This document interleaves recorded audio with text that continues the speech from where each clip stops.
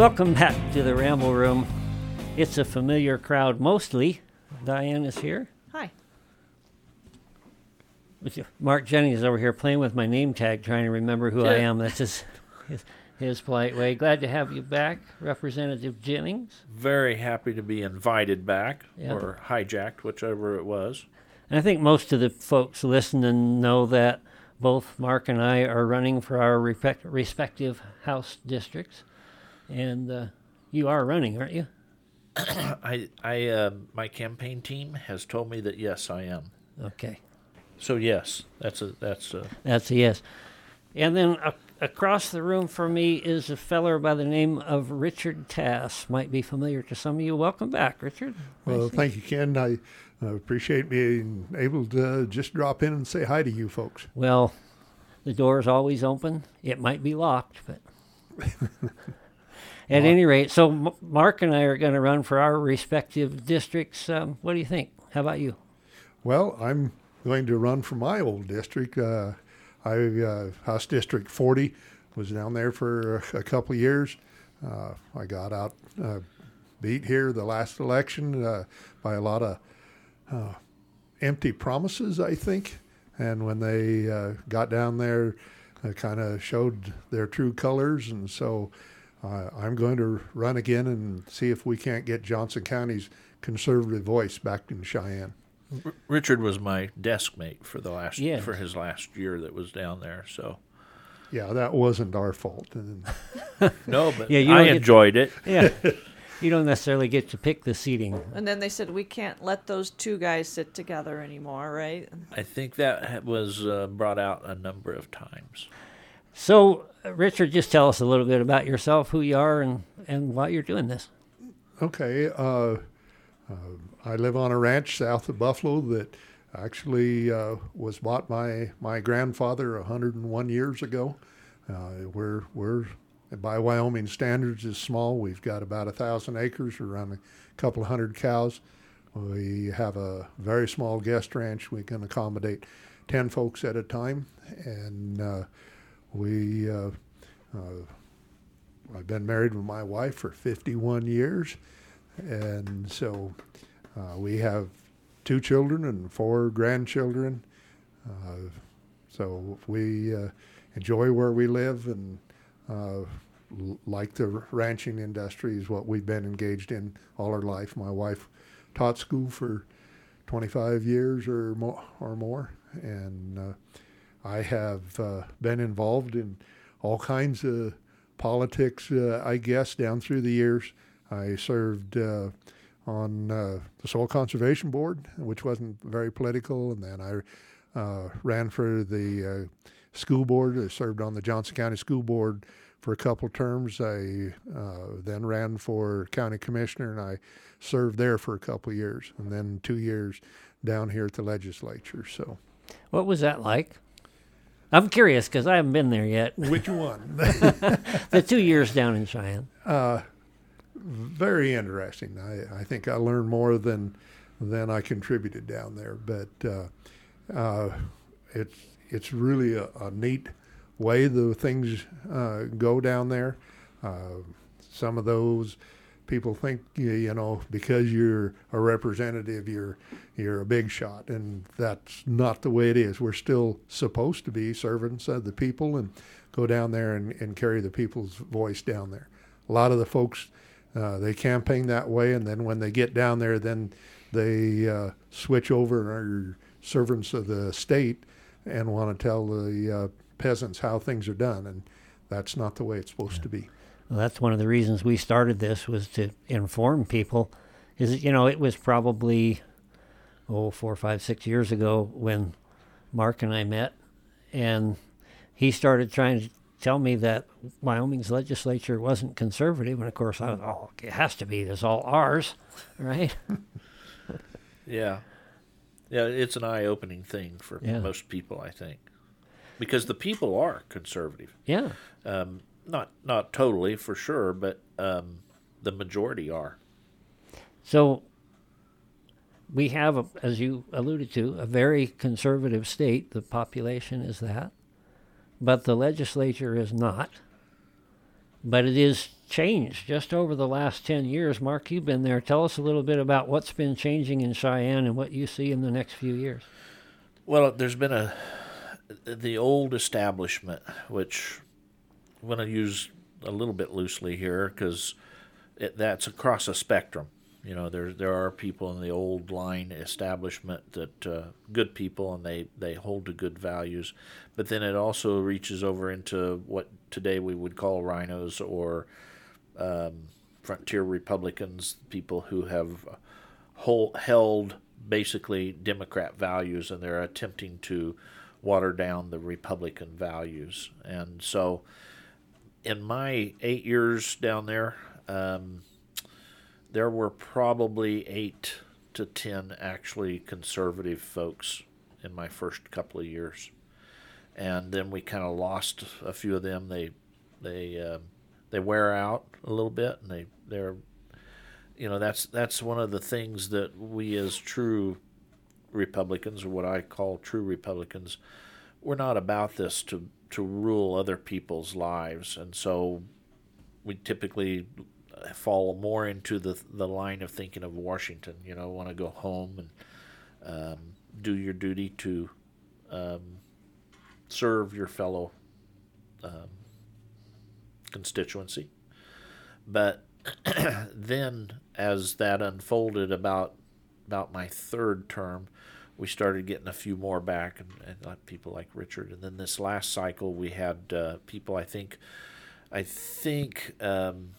the Trump administration awakened a lot of people, and then I think Miss Cheney helped really fire people up. They saw that, hey, if we don't get involved, we're liable to lose this. And so in this last cycle, we were, the Freedom Caucus that I associate with is about 18 strong. There's another kind of fringe 3 or 4 people probably on that. And people have awakened to that, and so I think we're seeing a conservative pushback. They understand that with this administration, if we don't push back, we're going to lose a lot of our freedoms very, very rapidly. So there are 62 seats now. That things have changed a little bit. Yeah. And you said there's about 18 in there now, which gives us a little less than a third. Yeah. And some of them are not coming back. So yeah. There's... But part of my mantra has been, if we can just change 8, 10, a dozen seats, yeah, and make those conservatives, what then does the House look like with 22, 23? 22, 23 brings you within range of taking leadership, because leadership has pigeonholed. It's always interesting to me that in the Republican Party, per se, that these old line establishment, but now a lot of the rhino and the frontier Republican type thinking has come to the place where they would far rather work with the Democrats than with members, than anybody that's conservative. And you've seen them change. You know, this last cycle, there was enough conservatives that came in that they changed the rules. They told them, well, freshmen only get one committee. And in my time down there, that's never been the case. Maybe one person might get one committee, depending upon how the committee assignments shake out. But in this case, they did that. They pigeonholed the conservatives as much as possible. There's not a Freedom Caucus member that's been a chairman, that's been in any position of leadership. It's just been, there's been very few conservatives in my time that have been allowed to do anything. And so the fight is very difficult. If you don't own leadership, then it's going to continue that way. So 22, 23 puts us within striking distance, but we really need to get up into that 30-plus number. Yeah. Well, hopefully we can add a couple right here. Yeah. It would be a stark contrast to what we've had representing District 29, for example. And I had a little bit of the same issue that you had, Richard, is I would listen to the last 2 representatives come back to Sheridan and talk about how conservative they were and how they completely supported the Republican platform. and then they go to Cheyenne and vote the other way.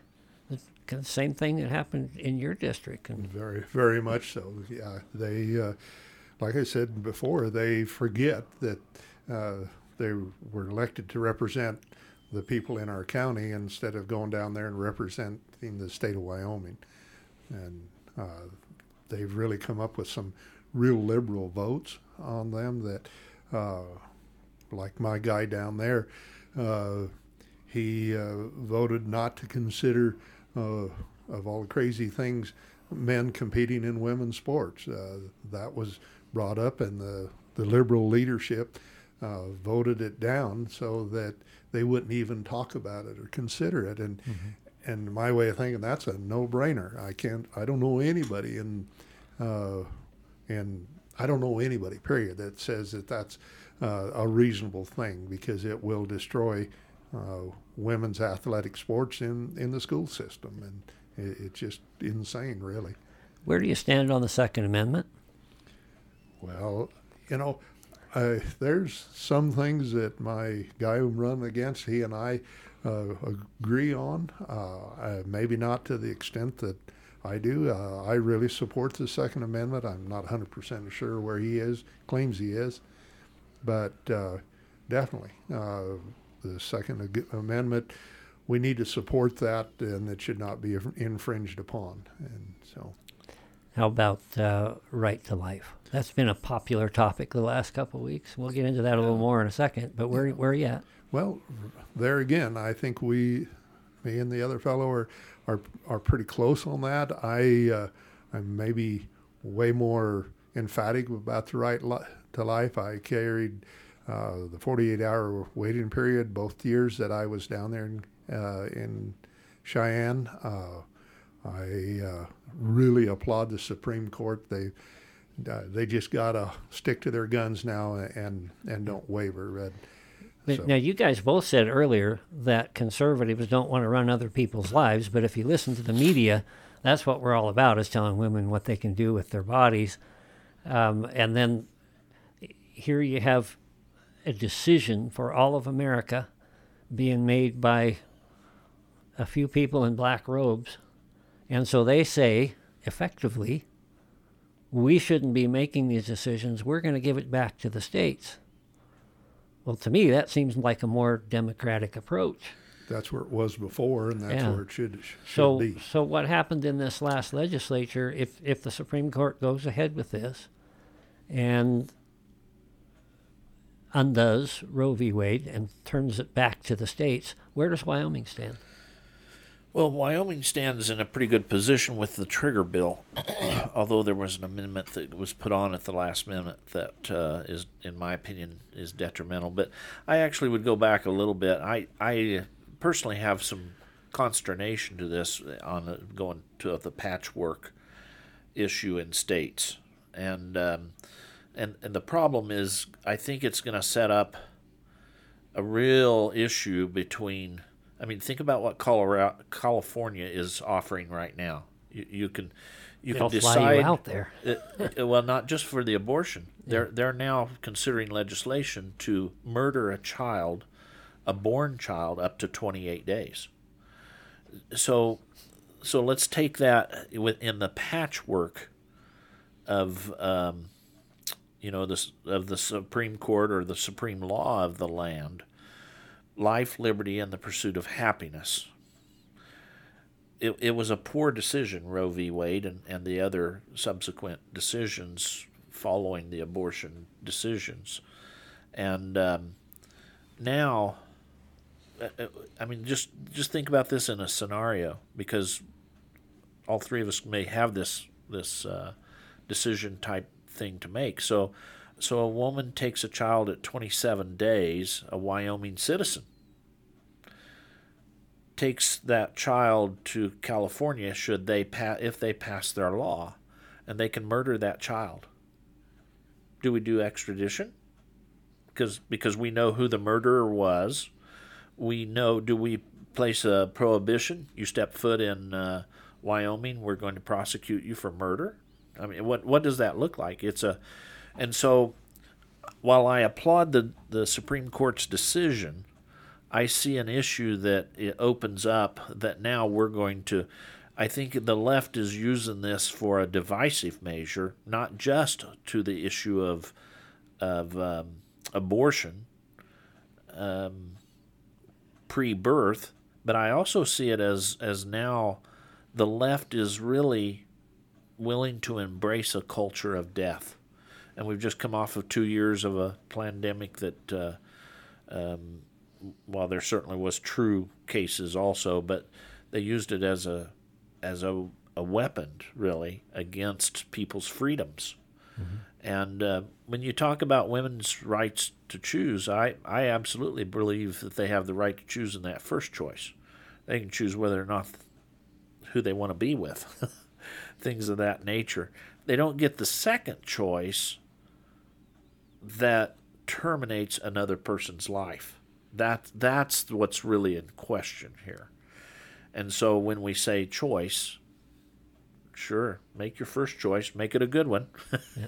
And I have recorded some comments that were made in this last session by some very left representatives who were acknowledging that upon conception, that's a human life. Yeah. They flat out admitted it. But their point was, we have these statutes, and they were talking specifically about the rape and incest thing cut out, which, by the way, my representative, first time I've ever seen him vote against a pro-life approach, voted twice for that carve-out.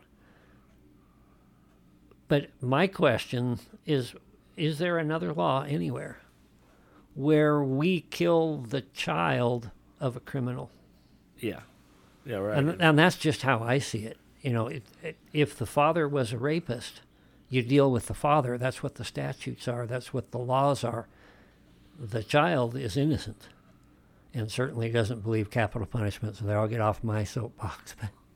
But, Richard, I want to go back to you a little bit about education. That's about half of our budget in the state. Yeah.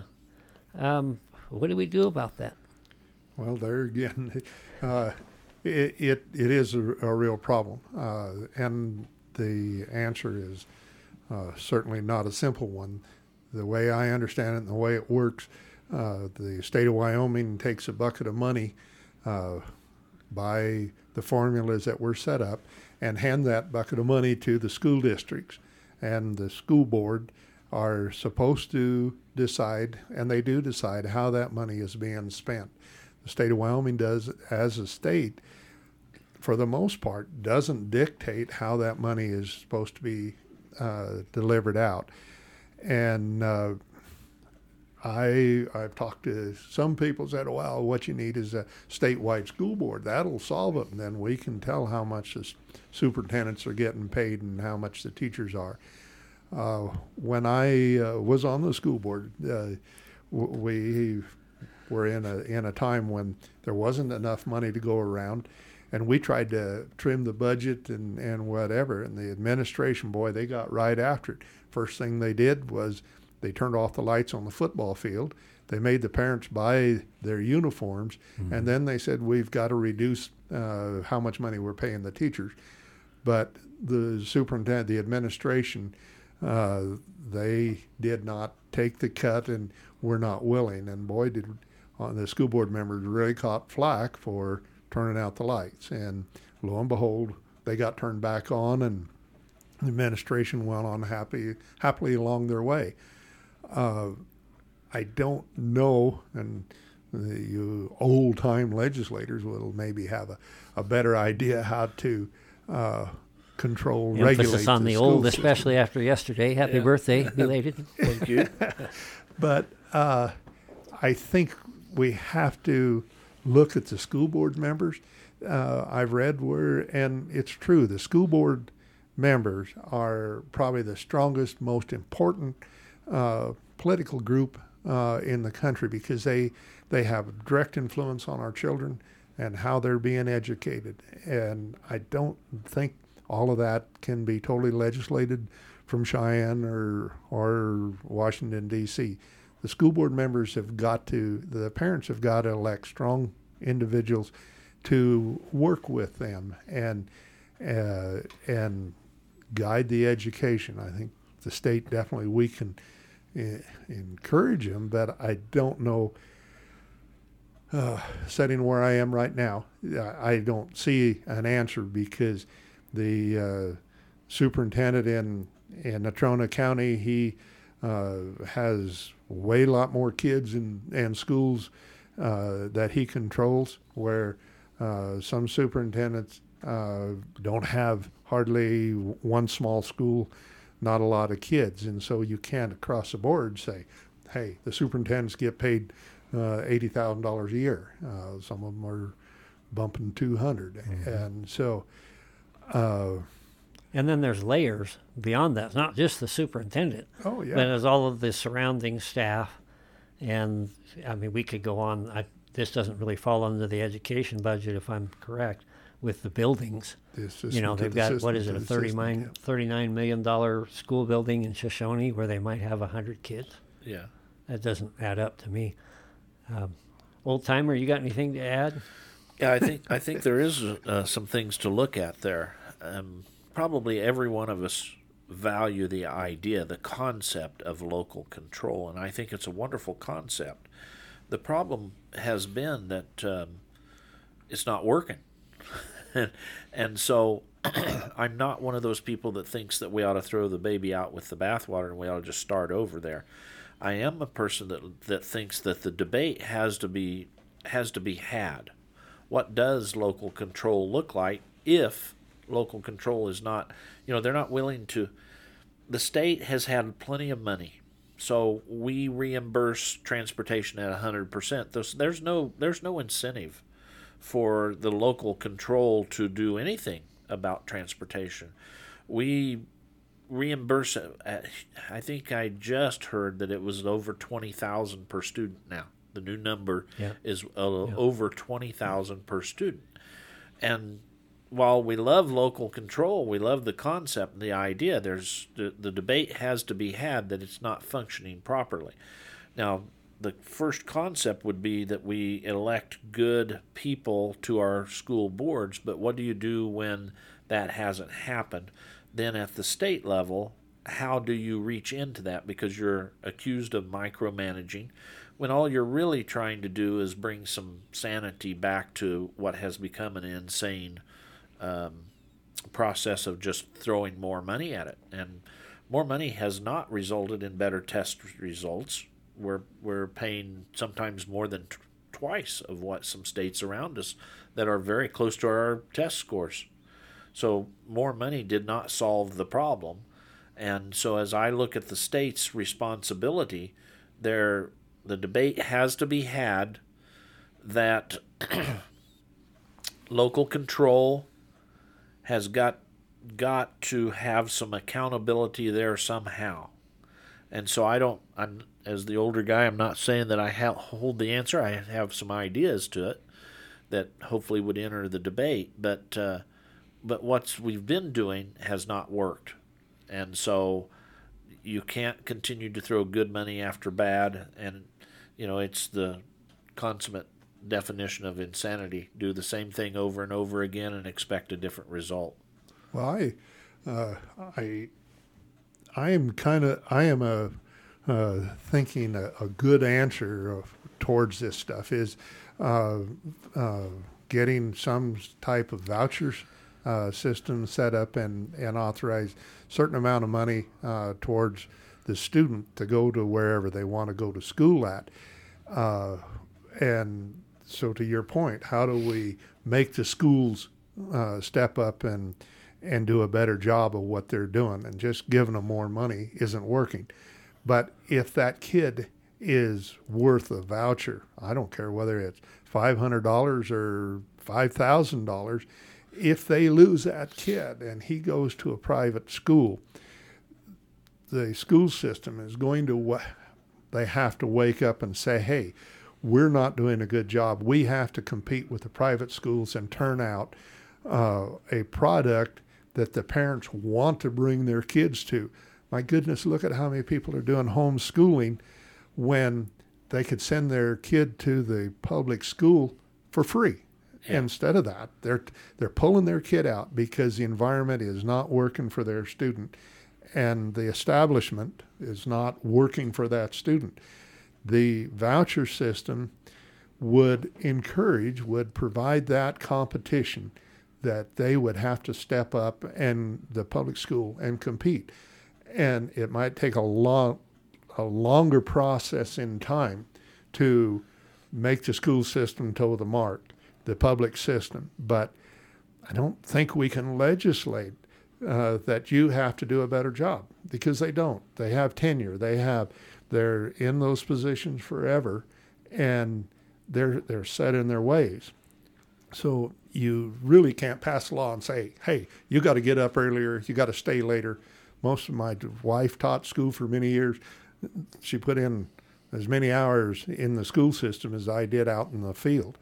So that isn't I don't think that's the answer coming from the legislature. You have to have some way, competition, and I could be wrong, but I think you got to set up some type of competition that the public system will recognize their error in their ways and say, hey, if we do a better job, we can pull those kids back, and then we get that voucher money too.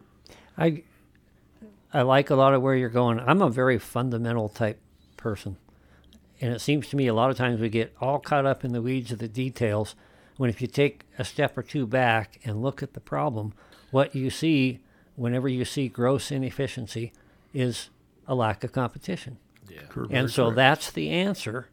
And then, how we work out the competition, that remains to be seen, and that needs to be worked through in a reasoned fashion. But the essential problem is public school system has no real competition, and therefore it is grossly inefficient, far too expensive, top-heavy, etc. Well, and so what I was going to say about that is that however the voucher system worked, that would be wonderful, but you can't just start throwing money at parents because there aren't any options. And so what I keep seeing is that in order to have the options, perhaps some of the regulations need to be backed off so that it's easier for people to go start a school. Well, you have a first problem, and that is a constitutional aspect that has to be changed. Right. And the constitutional aspect to that, so you don't get sued, where it talks about funding of public schools only. And so the voucher system, the conservatives have explored that. We're 100% for school choice, and I'm very supportive of that notion. I think it's time that we as a people examine that. And that's part of that debate that I'm talking about. Not against local control, but to change the outcome by the competition, being able to provide competition.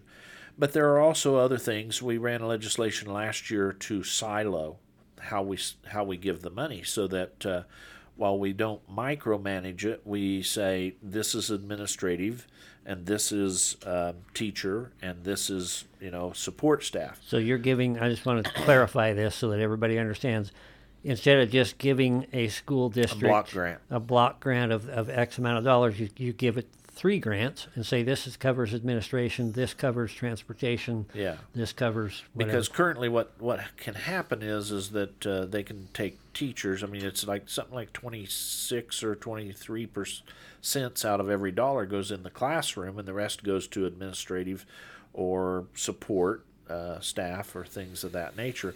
They can pull money out of that support staff or from teachers and put it over into sports. Well, guess what? Sports are not constitutionally covered.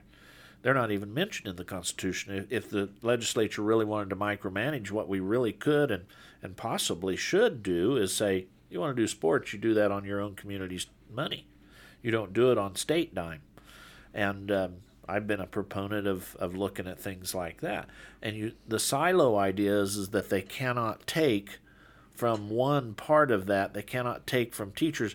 That's the typical thing that they hold over our head is you do that and we'll cut the teachers' pay. That's the first thing they cut. And that's the last thing that we want cut. We want those teachers. We do want, and we do. We pay better than any states around us pretty much. And I'm happy that as a conservative, I'm happy that we have the money to support good teachers. That having been said, the administration can move that money from one place to another. And so you can be very top heavy on administration, which lots of school districts are, or most. And then you can be light on the teacher pay. You can be light on the support staff. You can move that money here and there. And so it was kind of funny when we ran that legislation. The lobbyist for the schools came and said, "You know what? We'd rather take a pay cut than have you silo the money." And I thought that was very That's why telling. we need the silos. Yeah, it was very telling that they were willing to take a cut rather than change the formula that allows them to shift money wherever they want. I want to change gears just a little bit. There's another issue that has been plaguing Wyoming for years, and it comes down to, well, everybody's doing it. That's the best argument. And I'm talking about Medicaid expansion. Where do you stand, Richard, on Medicaid expansion? Well, that is probably one of the bigger things that divides me and my opponent. I am totally against socialized medicine, and that's what Medicaid it will lead to. And it's probably a real simple answer. I'm dead set against it. And there's so much comes from doing that. Well, they hand out the carrot until they get everybody hooked, and then the federal government's going to go away. It will be I wish. rationed. That would be nice, wouldn't it? But it would be their support, and it Could would we have be, that in writing? It would be rationed health care, and But they're telling us we're going to lose out on all this money if we don't do it now. Yeah, well, that's fine. That's the carrot that's out there, and then you're going to have a board that decides whether you are too old to get a knee replacement. You're not a very productive citizen anymore. You certainly don't need any kind of heart operation because you're old. Or you're on, aspirin. they Where'd just we put you hear on a that? waiting list. Where did we hear that? Take an aspirin and go home. I kind of remember that. And that was one of our famous presidents not that long ago. Yep. He said that's how the older folks ought to be treated. I don't agree with that. Simple answer, I'm totally against it. And Mark? Sorry. We can keep on that, but I think one of the things that needs to be done somehow as far as that goes is just informing people of how that would actually work if healthcare were rationed, because I think we're so used to thinking, well, that's okay as long as I get mine. I would still have my health care, I would still have my insurance, or I'm sure that the state would take care of me, so I know it would work out fine for me and I don't care about anybody else. There's no concept of the big picture of what the state looks like if that's across the board, where we just don't understand how that would work in a country that has been free. Well, how would they decide? They're going to look at it and say, well, the older folks, he's not a productive citizen anymore, So how can we invest more money into prolonging his life, if you would? And if he would die sooner, that saves us all that Medicare, all that money.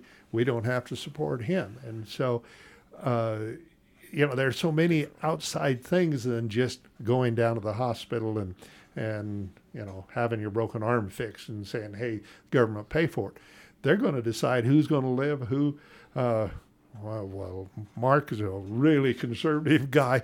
We're going to put him on the back end of the list. Right, but I'm used to being back there anyway. But I kind of understand that where, the older people, why should we put all that money into them? Because I'm not there yet. Me neither. So, right, yeah. But I'm afraid that we're getting more and more of that thinking where it's not going to hurt me. So that would be fine. They're not coming for me yet. So let's go with that. And maybe that doesn't make any sense to anybody else, but I just kind of see how people are getting to where they're willing to sit back and go, well, I'm not an old person, or I'm not disabled, or my children will be taken care of, or whatever it is, that this is not touching me yet, so I don't care. Yeah, but if that group that gets to dictate what kind of medication you get, if they happen to be the opposite leaning political persuasion, what's to keep them to say that we're not going to give the top medical care to the conservative, but we're really going to keep that old liberal guy going? They may not make it official, but you can bet there's going to be a board somewhere that's going to consider that. And I'm not saying that's not going to happen. What I'm saying is that I don't know for sure how we educate people to understand that will happen. It's common sense. Oh, see, that's our. Now what do we do? There's the rub, Mark. Yeah, I actually agree with both of you, but I think this also gives a segue into something else. So we had a special session about the vaccines and things of that nature.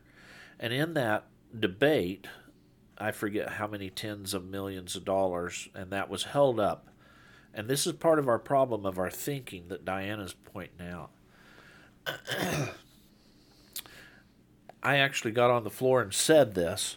I'm glad that you guys told us how much federal money we'll miss out on, because you've told us what our freedom's worth. You've put a price tag on our freedom. And so many of these things that are, you want to say, a carrot from the federal, even if it's a good business deal, even if it were, and I don't believe that it is, but even if it were, even for a short time, at the end they've got their hooks, and you've lost some freedom. Every single time they do things like this. You just stole my thunder. You've been listening to the Ramble Room. I know some of the people on the Ramble Room, and I think to myself, well, they think a lot like I do sometimes. Sometimes. Well, if we go back far enough, remember when they made us reduce our speed limit on the highway to 55 mile an hour? And Wyoming said, no way, we travel a lot of distances, we're not going to reduce our speed limit. And I said, well, that's fine. We're going to pull your highway funding. And guess what? We reduced our speed limit to 55. Yeah. And that's exactly what they'll do with your medical insurance. Yeah. Yeah. So I'd encourage people to be thinking about it. Change the paradigm of your thought into, if we do things like this, we're really putting a price on our own freedom. I want to jump on that just a little bit and kind of repeat almost a chorus here at the Ramble Room, is liberty and responsibility are associated. You can't be free unless you're responsible for something. Yeah. And if you're not responsible for something, you can't have liberty. And so even as you kind of alluded to earlier, Mark, even if you could prove to me, which you can't, that Medicaid expansion would be a wise financial move and all the numbers add up and it would be great, I'd still be opposed to it. Because all you're doing is ceding responsibility. And, of course, you guys kind of laid out with where the dire ends of that ends up. We have to stay free. There are lots of types of slavery. Yes.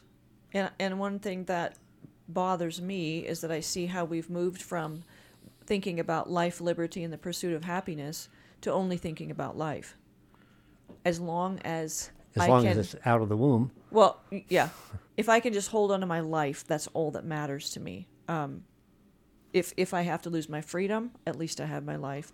If I can't pursue happiness or keep my property or whatever, at least I have my life. And I think that there's just an upside down, inside out thinking of that's all that really matters, is as long as I survive. They hadn't been where Patrick Henry was. He knew what it was like to live under tyranny, and he comes out and says, give me liberty or give me death. These people, a bunch of snowflakes, have never experienced it. It can't be that bad. They have no idea how bad things can get. Well, the ideological drumbeat of socialism is appealing to the human bend. I'm going to get things that I don't deserve. I'm going to receive money that I didn't work for. I'm not going to have to take responsibility for my own actions. It's appealing to the flesh side of us. But to the liberty-minded people that understand, that's a very, very dangerous road to start down. Absolutely. Any issues, Richard, that you're concerned about that we haven't touched on? Well, oh golly, I don't know how long we've been talking here. We can talk all day on this. No, we can't. Yeah, we can. We got other things It's almost to do. lunchtime. Yeah, I'm getting hungry. But yeah, there's just so much stuff that has changed. Even this year, I keep going back. The laws that are out there are for you, but not for thee, The not elitism. for me. And we saw that with the House rep that sold his house and moved across the street into a different district, and our leadership, including my representative from our county, voted no. We don't want to. We don't want to investigate and see if there really is some facts to what is being accused. No, we don't want to look at it. And we're seeing that all over. That the disrespect for law, for the way, the rule of law. I don't like a lot of laws, but let's not have a lot of laws. But let's have the structure and the laws that we have. They need to be followed, and particularly by our people that are in government, our legislatures. They just have turned their back on the rule of law, and I think that is probably as big a disturbing factor, and that's why one of my main reasons that I decided to turn around and run again for my seat down there, because we've got to get some common sense back in our government, that what laws we have on the books. And you ask about the Second Amendment. We don't need any more gun laws. We need to follow the gun laws we have. Yeah. And it just it's across the board. The looseness that the politicians are playing with the rest of our lives, that needs to come to a halt, and we need to have some common sense. Let me just paint a quick picture of what you were talking about in the beginning there, about this kind of elitism. I remember our good friend Representative Nyman got in a little bit of trouble, and a particular senator looked at him and said, "You're one of us now." And I heard that, and I just about came unglued. Because that just shows that kind of elitist attitude that is prevalent down there. And quite frankly, I can't wait to get there and stand toe-to-toe with a couple of them. Mark, how about you? Meaning... Yeah. Did you have anything you wanted to add? I do want to say one thing. Go I ahead. was down there for 2 years. I really felt left out. The speaker we had at that time, he'd come down from his podium up there and go up and down the aisle, and he would talk to all the different House guys and try to get them to go with more liberal ways. And I always felt bad because he never came and talked to me. He didn't want to waste his time. I very much look forward to you guys being there and working with you. So the interesting thing about your opponent is that he voted that way, and he is a lawyer that's supposed to be prosecuting illegal activity. So we've gone to a culture of lawlessness. And even the person that you have in your county to prosecute laws now votes against investigation of broken laws. It's unbelievable. And I didn't know how to phrase that, so you'll have to laid work out, on that. No, that's you not- laid out on the floor an argument that I thought was excellent, because you said if I were the one in this situation and people were raising these allegations against me and I believed I was innocent, I would want the investigation so that I could be vindicated. Oh, I would too. Open the door. Yeah. Come, I'll help you. What was amazing is that the leadership down there couldn't even fake the curiosity. They just swept it under the rug. Yeah. And let him vote for it. For it not himself. Here too. Yeah. We'll fix it. In these trying times, we know you have options on where to get your information, but we appreciate you and stuff. You can check us out on Podbean, Spotify, Apple Podcasts. Catch us online with crosscreekmedia.com for more Ramble Room.